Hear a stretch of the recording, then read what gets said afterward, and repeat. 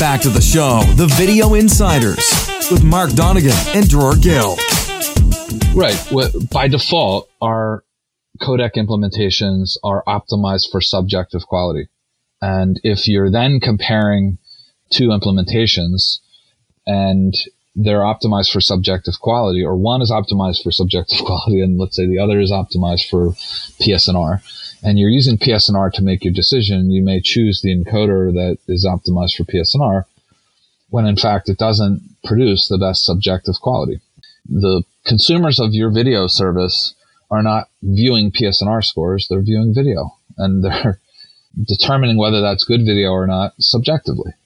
What people don't fully appreciate is that even though we have these flags, really every little decision inside the encoder, every little parameter and algorithm, there are all sorts of constants that are used inside those algorithms to tune them and balance them and optimize them. Dozens and dozens of algorithms all working together inside the video encoder, and many, many knobs and dials that need to be turned. And we could either optimize that combination of parameters for one thing or for another thing. And we choose to optimize for subjective video quality because it's what really counts. It's what really matters. The Video Insiders is the show that makes sense of all that is happening in the world of online video, as seen through the eyes of a second-generation codec nerd and a marketing guy who knows what iframes and macro blocks are. And here are your hosts, Mark Donegan and Dror Gill. Hello, everybody, and welcome to the Video Insiders podcast. Here we are again. I'm Dror Gill from Beamer, and with me is Mark Donegan. Hey, Dror. How's it going? Hey, Mark. It's going great. How are you doing? Oh, I'm doing well. I can't wait to talk about how to compare video. There's so many different approaches, and really excited. It's going to be awesome. The problem when you get to be an expert in video and all the day you're compressing video and viewing video and tuning and tweaking parameters, at the end of the day, evening you want to kind of lay back and watch TV, and you're watching the TV, you're watching the program, but actually the only thing you are noticing is all the artifacts. That's right? so true, isn't it? It's like, here's a block here, and then some texture is smeared there, and look at that motion artifact. Look at that banding. I can't believe they let that go out. Oh, that's terrible. And then, you just want to enjoy some fun show or, like a romantic comedy or whatever. But, your eyes, just can't get out of it. Boy, it's a sure way to annoy your friends and family. It's like, just watch the movie. Yeah. Video quality. I think it's the most important aspect of your video, of course, is the quality, the way it looks. And when you evaluate the video workflow that you're using, eventually you want to give the best experience possible to your viewers. They want to see the best quality video. And this is also a competitive feature of your service. That's right. Yeah, video quality is so essential. And, I'm really happy that with these amazing devices that consumers are carrying around in their pockets, you think of, I just recently got the new iPhone XS, and wow, I mean, it's just incredible. And people are coming to expect a level of service delivery, meaning that the video that, their service is streaming to the device, that it matches the capabilities of the screen.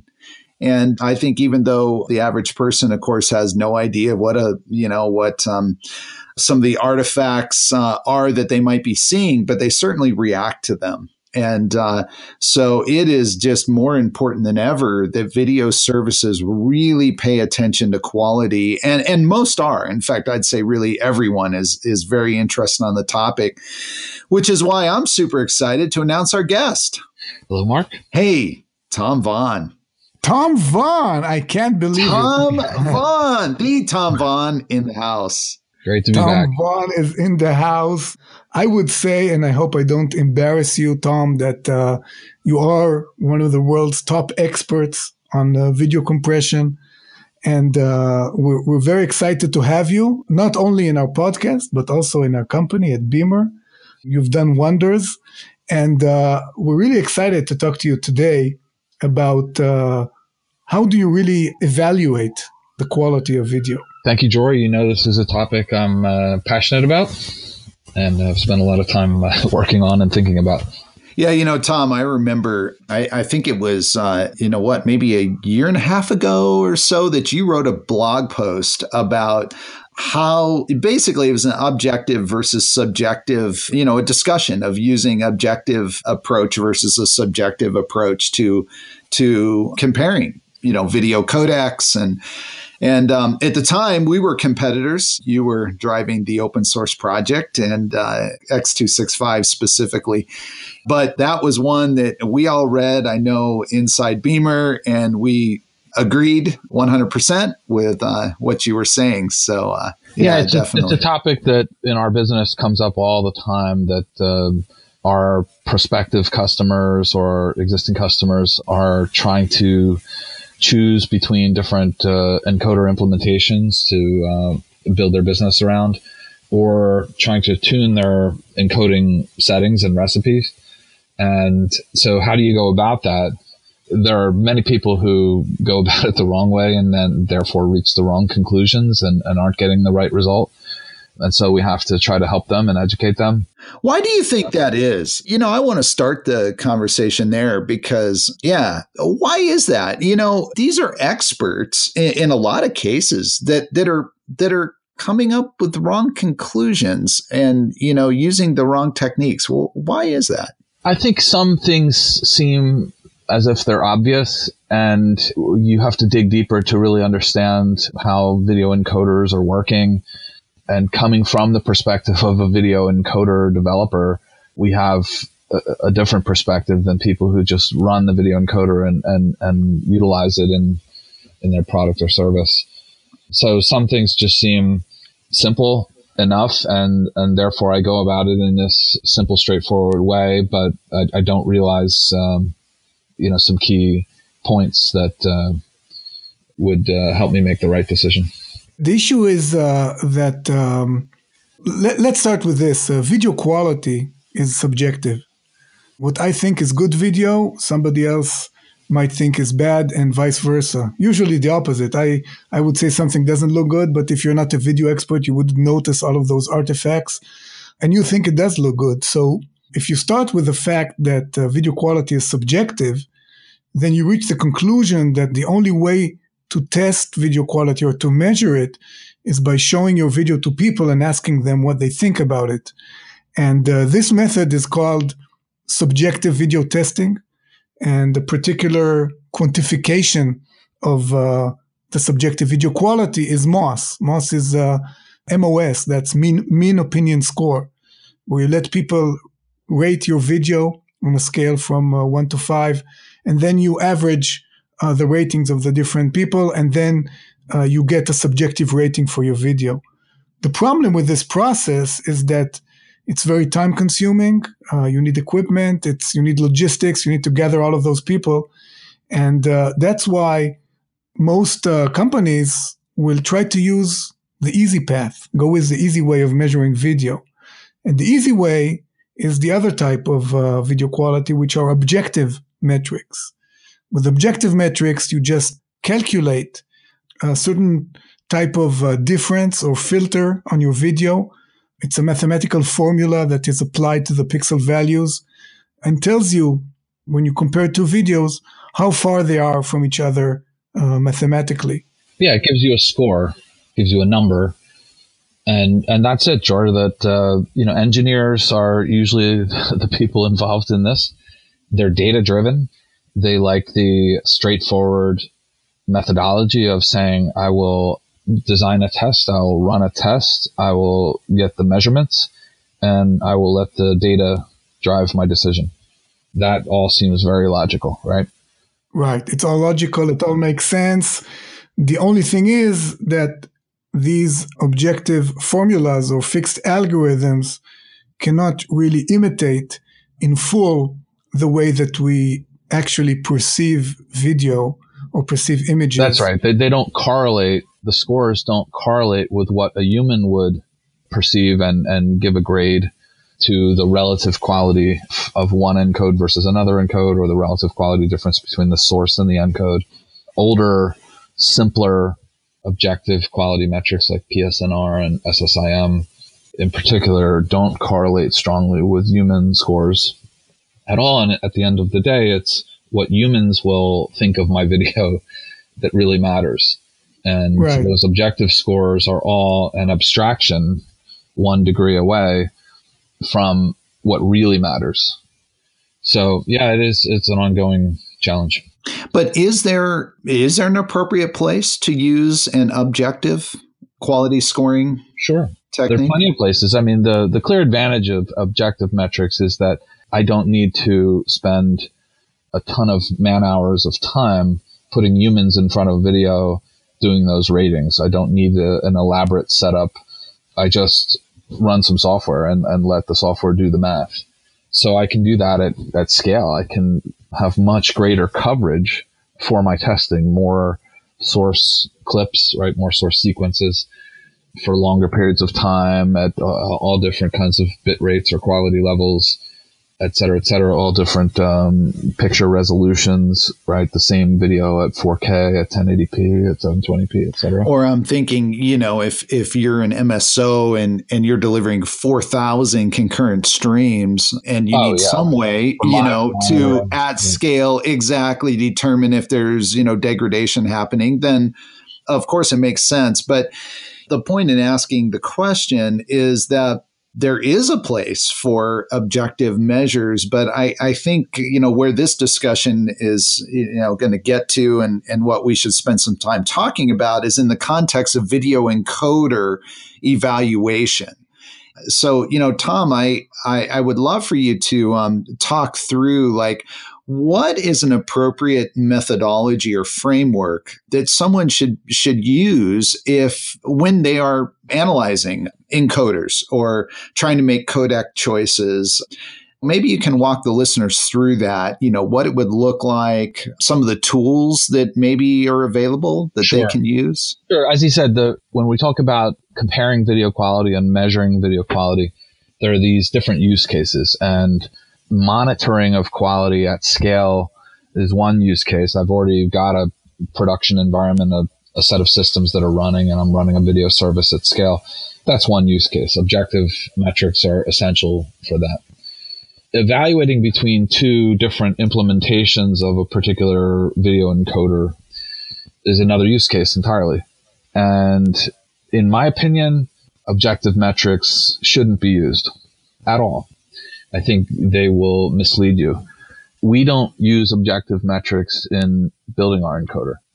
There was a time many years ago when video encoder developers used objective metrics to figure out how to make improvements in the compression efficiency of their encoder.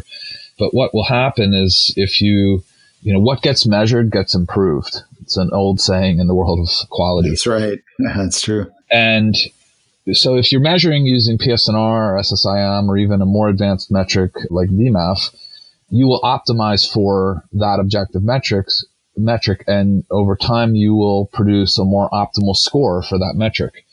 But because that metric doesn't correlate perfectly under all conditions, not just overall on average for a video title, but every single frame and every single spatial region of every single frame, it doesn't correlate strongly enough with what a human would say. And so it's an abstraction. It's 1 degree removed from what you're really trying to optimize for. Right. So when you're using these measures to compare video quality, then if you would optimize a video codec for these metrics, it wouldn't be optimized for great subjective video quality. Possible subjective quality. That's right. And so I think the way that codec developers deal with this fact, it's also an issue with any product that goes through benchmarking. Do you optimize for the benchmark, or do you optimize it for the best usage of your customers? So what the video codec developers, what we do and other companies, we have a flag we have settings in the video encoder that says, okay, if you're measuring PSNR, use this flag. This will give you the best PSNR. If you're measuring SSIM, use this flag. It will give you the best SSIM. If you measure VMAF, use the optimized VMAF flag. But if you want to optimize for visual quality, which is what you should do in production where you're actually deploying the codec, then use the default flag or the psycho-visual optimization flag, and this will ensure that you will get the best video quality. And when you use this setting, don't look at the objective measures because they're meaningless and we're not optimizing for them. We're optimizing for your best user experience. Right. Well, by default, our codec implementations are optimized for subjective quality. And if you're then comparing two implementations and they're optimized for subjective quality, or one is optimized for subjective quality and let's say the other is optimized for PSNR, and you're using PSNR to make your decision, you may choose the encoder that is optimized for PSNR when in fact it doesn't produce the best subjective quality. And the consumers of your video service are not viewing PSNR scores, they're viewing video, and they're determining whether that's good video or not subjectively. What people don't fully appreciate is that even though we have these flags, really every little decision inside the encoder, every little parameter and algorithm, there are all sorts of constants that are used inside those algorithms to tune them and balance them and optimize them. Dozens and dozens of algorithms all working together inside the video encoder, and many, many knobs and dials that need to be turned. And we could either optimize that combination of parameters for one thing or for another thing. And we choose to optimize for subjective video quality because it's what really counts. It's what really matters. We could get a very different result, and we could get much higher PSNR, SSIM, VMAF scores if we chose to optimize for those forms of measurement. So we deliberately hurt our PSNR, SSIM, VMAF scores every single day and every little decision we make. It's not just the settings that are exposed to end users in terms of the parameters you can feed the encoder, but it's many, many other settings internal to the encoder that are never exposed to users of the codec, and many decisions that were made in determining the optimal values for those settings years before that we have to make a choice as codec developers how to do it, and we choose to optimize for subjective quality. So then if you do make a comparison and you look at the video, you will see, this video is better. And that's really how you should make that choice. And there are several tools that can help you evaluate the subjective quality of video and help you view the video and compare different settings of your video. Sure. There's standard, industry standard methods that are actually outlined in industry specifications like ITU recommendation BT500, ITU recommendation P910, and they go into great detail about how to set up a viewing environment and how to make sure the displays are calibrated and the lighting level in the room and the distance from the display is optimal and your subjects have been coached in the right way. The scoring and analysis method you use after the fact. If you're doing a rigorous academic study and you're going to publish a paper, or if you really want to go to the nth degree, that's the way to do it. That's very costly and time consuming. For day-to-day operations, to understand what is making the best video quality, how do I tune things up, how do I develop a better recipe, how is my encoder behaving, you don't have to go to those lengths and spend that kind of time and money. And actually, we've produced a tool at Beamer called Beamer View. It was formerly known as Visual Comparison Tool when it was developed by the company that Beamer bought, Vanguard Video. And Beamer View is, in my opinion, unbiased opinion, the best tool for subjectively evaluating video on a PC or a Mac. It's a frame synchronized video player that can play back two copies of the same video. That could be the source and the encode, or two encodes that I'm comparing together. So whether I'm evaluating two encoder implementations or I'm evaluating different options for my encoding recipe, I can very quickly and easily get a good feel for which is better and where it is better and why and how. Right. And we don't like to, advertise Beamer products or even talk about Beamer products in this podcast. But the nice thing about Beamer View is that it is completely free. It's free. Absolutely. It's free, and anybody can download it and use it. And it's a great tool. And actually, I've been using it even before we acquired Vanguard Video. We were using it for comparing video before and after our video optimization. And after the acquisition, I was very excited to meet the developers of this tool and tell them how much we appreciate this tool. There are tools that cost thousands of dollars that you can buy to compare two videos side by side. And here you have a free tool for Windows and for Mac, and you can see the videos side by side. You can see them in two separate windows. You have the nice butterfly view, which personally I like very much. I mean, it is a bit creepy because one half of the video is flipped, but it lets you compare the different videos at small horizontal distance. Yeah, and it even lets you drive to external displays that you could have side by side. So you could do something very similar to the ITU BT500, having two TVs side by side. You could start one a little bit later than the other, so your eyes can look at one and then glance at the other, which is, let's say, a quarter second or half second behind, and see what you just saw on the other display. It can scale video. I personally like the split view, which is kind of over under with a wipe bar in the middle where you can hide or reveal more or less of the left or right version of the video. And you can play at full speed, but you can advance frame by frame or play at different speeds and very closely examine everything. You can zoom in and out. It's quite an amazing tool for subjective comparison. It's pretty essential. Most of our customers and people we work with in the industry sing the praises of Beamer View and say, absolutely, it's an essential part of my video toolbox. We've even had some competitors get access as they're trying to improve their products. So I think it's become a bit of a standard. I do want to tell listeners where they can go to get this. Just go to beamer.com, just go to our website, and under products, there's a Beamer View, and then you can click a button, send us a request. It's really, really straightforward. So Dror, I think it would be interesting to talk a little bit about our experience using BT500 to validate perceptual quality with Beamer Optimizer.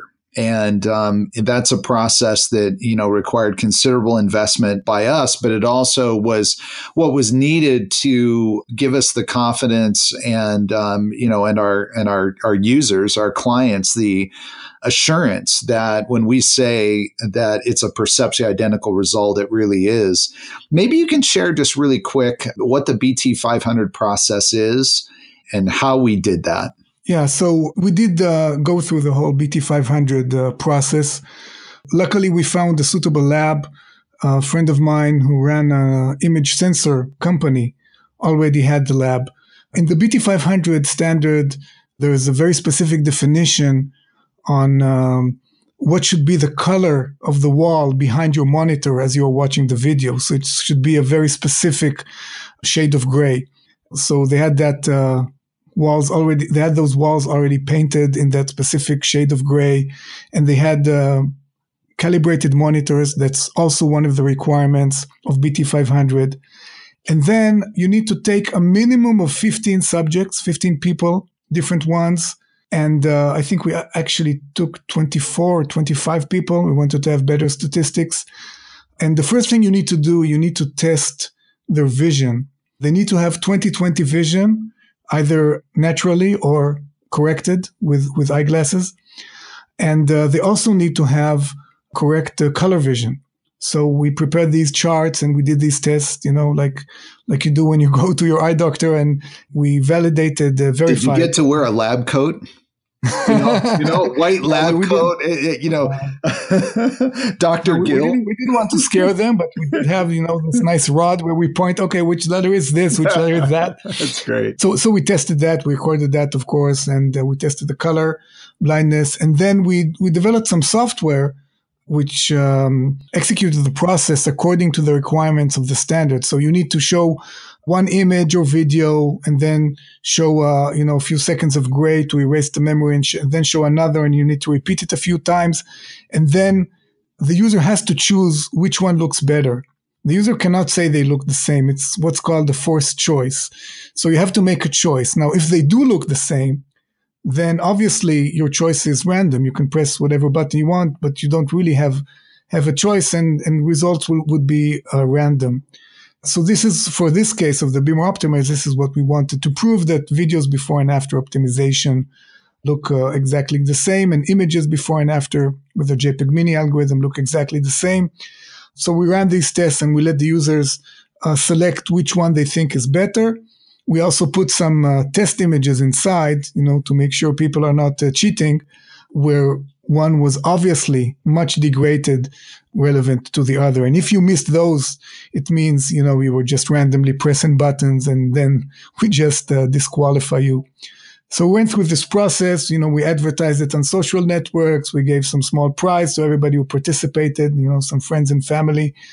And it's really a tedious process. The logistics of getting it all together and organizing it and getting the sessions right, developing the software and all of that. It's kind of a one-time process that you do, but really enables you to get the true picture, so to speak, in terms of what is the quality of video for the algorithm or software that you are developing. Do we know of any service providers who have used BT500 testing in their process? Yeah, sure. The cable and satellite TV operators. I know this was developed by ITU, the International Telecommunications Union. So it's a standard, BT500 is. Yeah, we observe anecdotally, right, that the traditional video services, the MSOs or, multi-system operators, the cable, satellite operators have typically gone about things in very structured ways and done measurements to the standard. Cable labs, movie labs, SMPTE organizations, research arms of those industries like to go about things in a very structured way. The newer video service providers, the web-based companies, move fast and break things. And but their quality, the video quality initially wasn't anywhere near what the traditional operators with dedicated video networks could offer. And nowadays, the quality of web streaming is starting to rival and in some cases surpass traditional video services. So you're seeing R&D teams from large web video companies do things more and more formally and taking an academic approach to video quality. That's right. Well, this is an awesome discussion, and let's bring it to a close. I'm wondering, Tom, how can an organization, and I'm going to use the word addiction because, it feels like that, but, how could someone who says, look, we really are kind of addicted to objective, to numbers, and we get it. At the end of the day, we use our eyes to view quality. Our users, our customers do, but we're still using PSNR scores and SSIM to make key decisions. Maybe even on which encoder to buy or which codec implementation to use.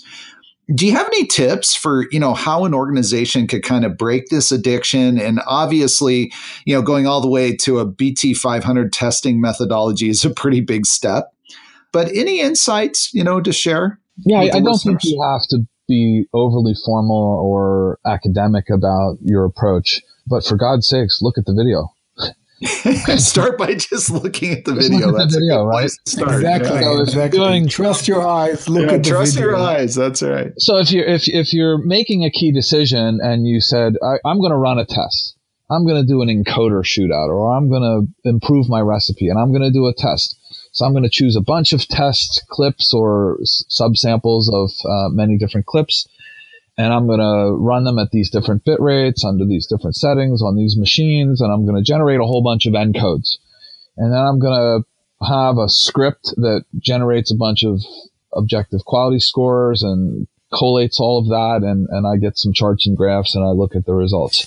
My question to you is, did you validate those results by actually looking at the video? what you produced was a bunch of video, and those results are telling you this video is better than that video. Is it really? Just take a look. It's not hard. And you can have a small internal team independently. It could be 5 or 6 people who, and this could be blind, right? You could say, okay, I've got A and I've got B, or A, B, C, and I will have one person put them in different folders, and you don't know which codec produced which video. And now I'll have a group of other independent people take a look at the video and start to give some scores to say, are they the same? Is one better? How much better? And just validate what that data is trying to tell you. And you probably would be surprised if you were using PSNR, SSIM, or even VMAF to guide your decisions. You may be surprised by what some subjective analysis comes back and tells you. That's great. Yeah, those are excellent tips. Well, thank you, everyone, for listening to this episode of the Video Insiders. Again, if you would like to subscribe, you can go to thevideoinsiders.com. And there you can stream inside the browser. You can listen on Spotify. You can subscribe on iTunes, subscribe on Google Play. And this has been a production of Beamer Imaging Limited. If you're interested to learn more about what we do, go to beamer.com/free, FREE, where you can get an absolutely free copy of Beamer Transcoder, and you can use our HEVC codecs and H.264 codecs and see what all the buzz is about. Until next time, have an awesome day and enjoy encoding video. Thank you for listening to the Video Insiders Podcast, a production of Beamer Limited. To begin using Beamer's codecs today, go to beamer.com/free to receive up to 100 hours of no-cost HEVC and H.264 transcoding every month.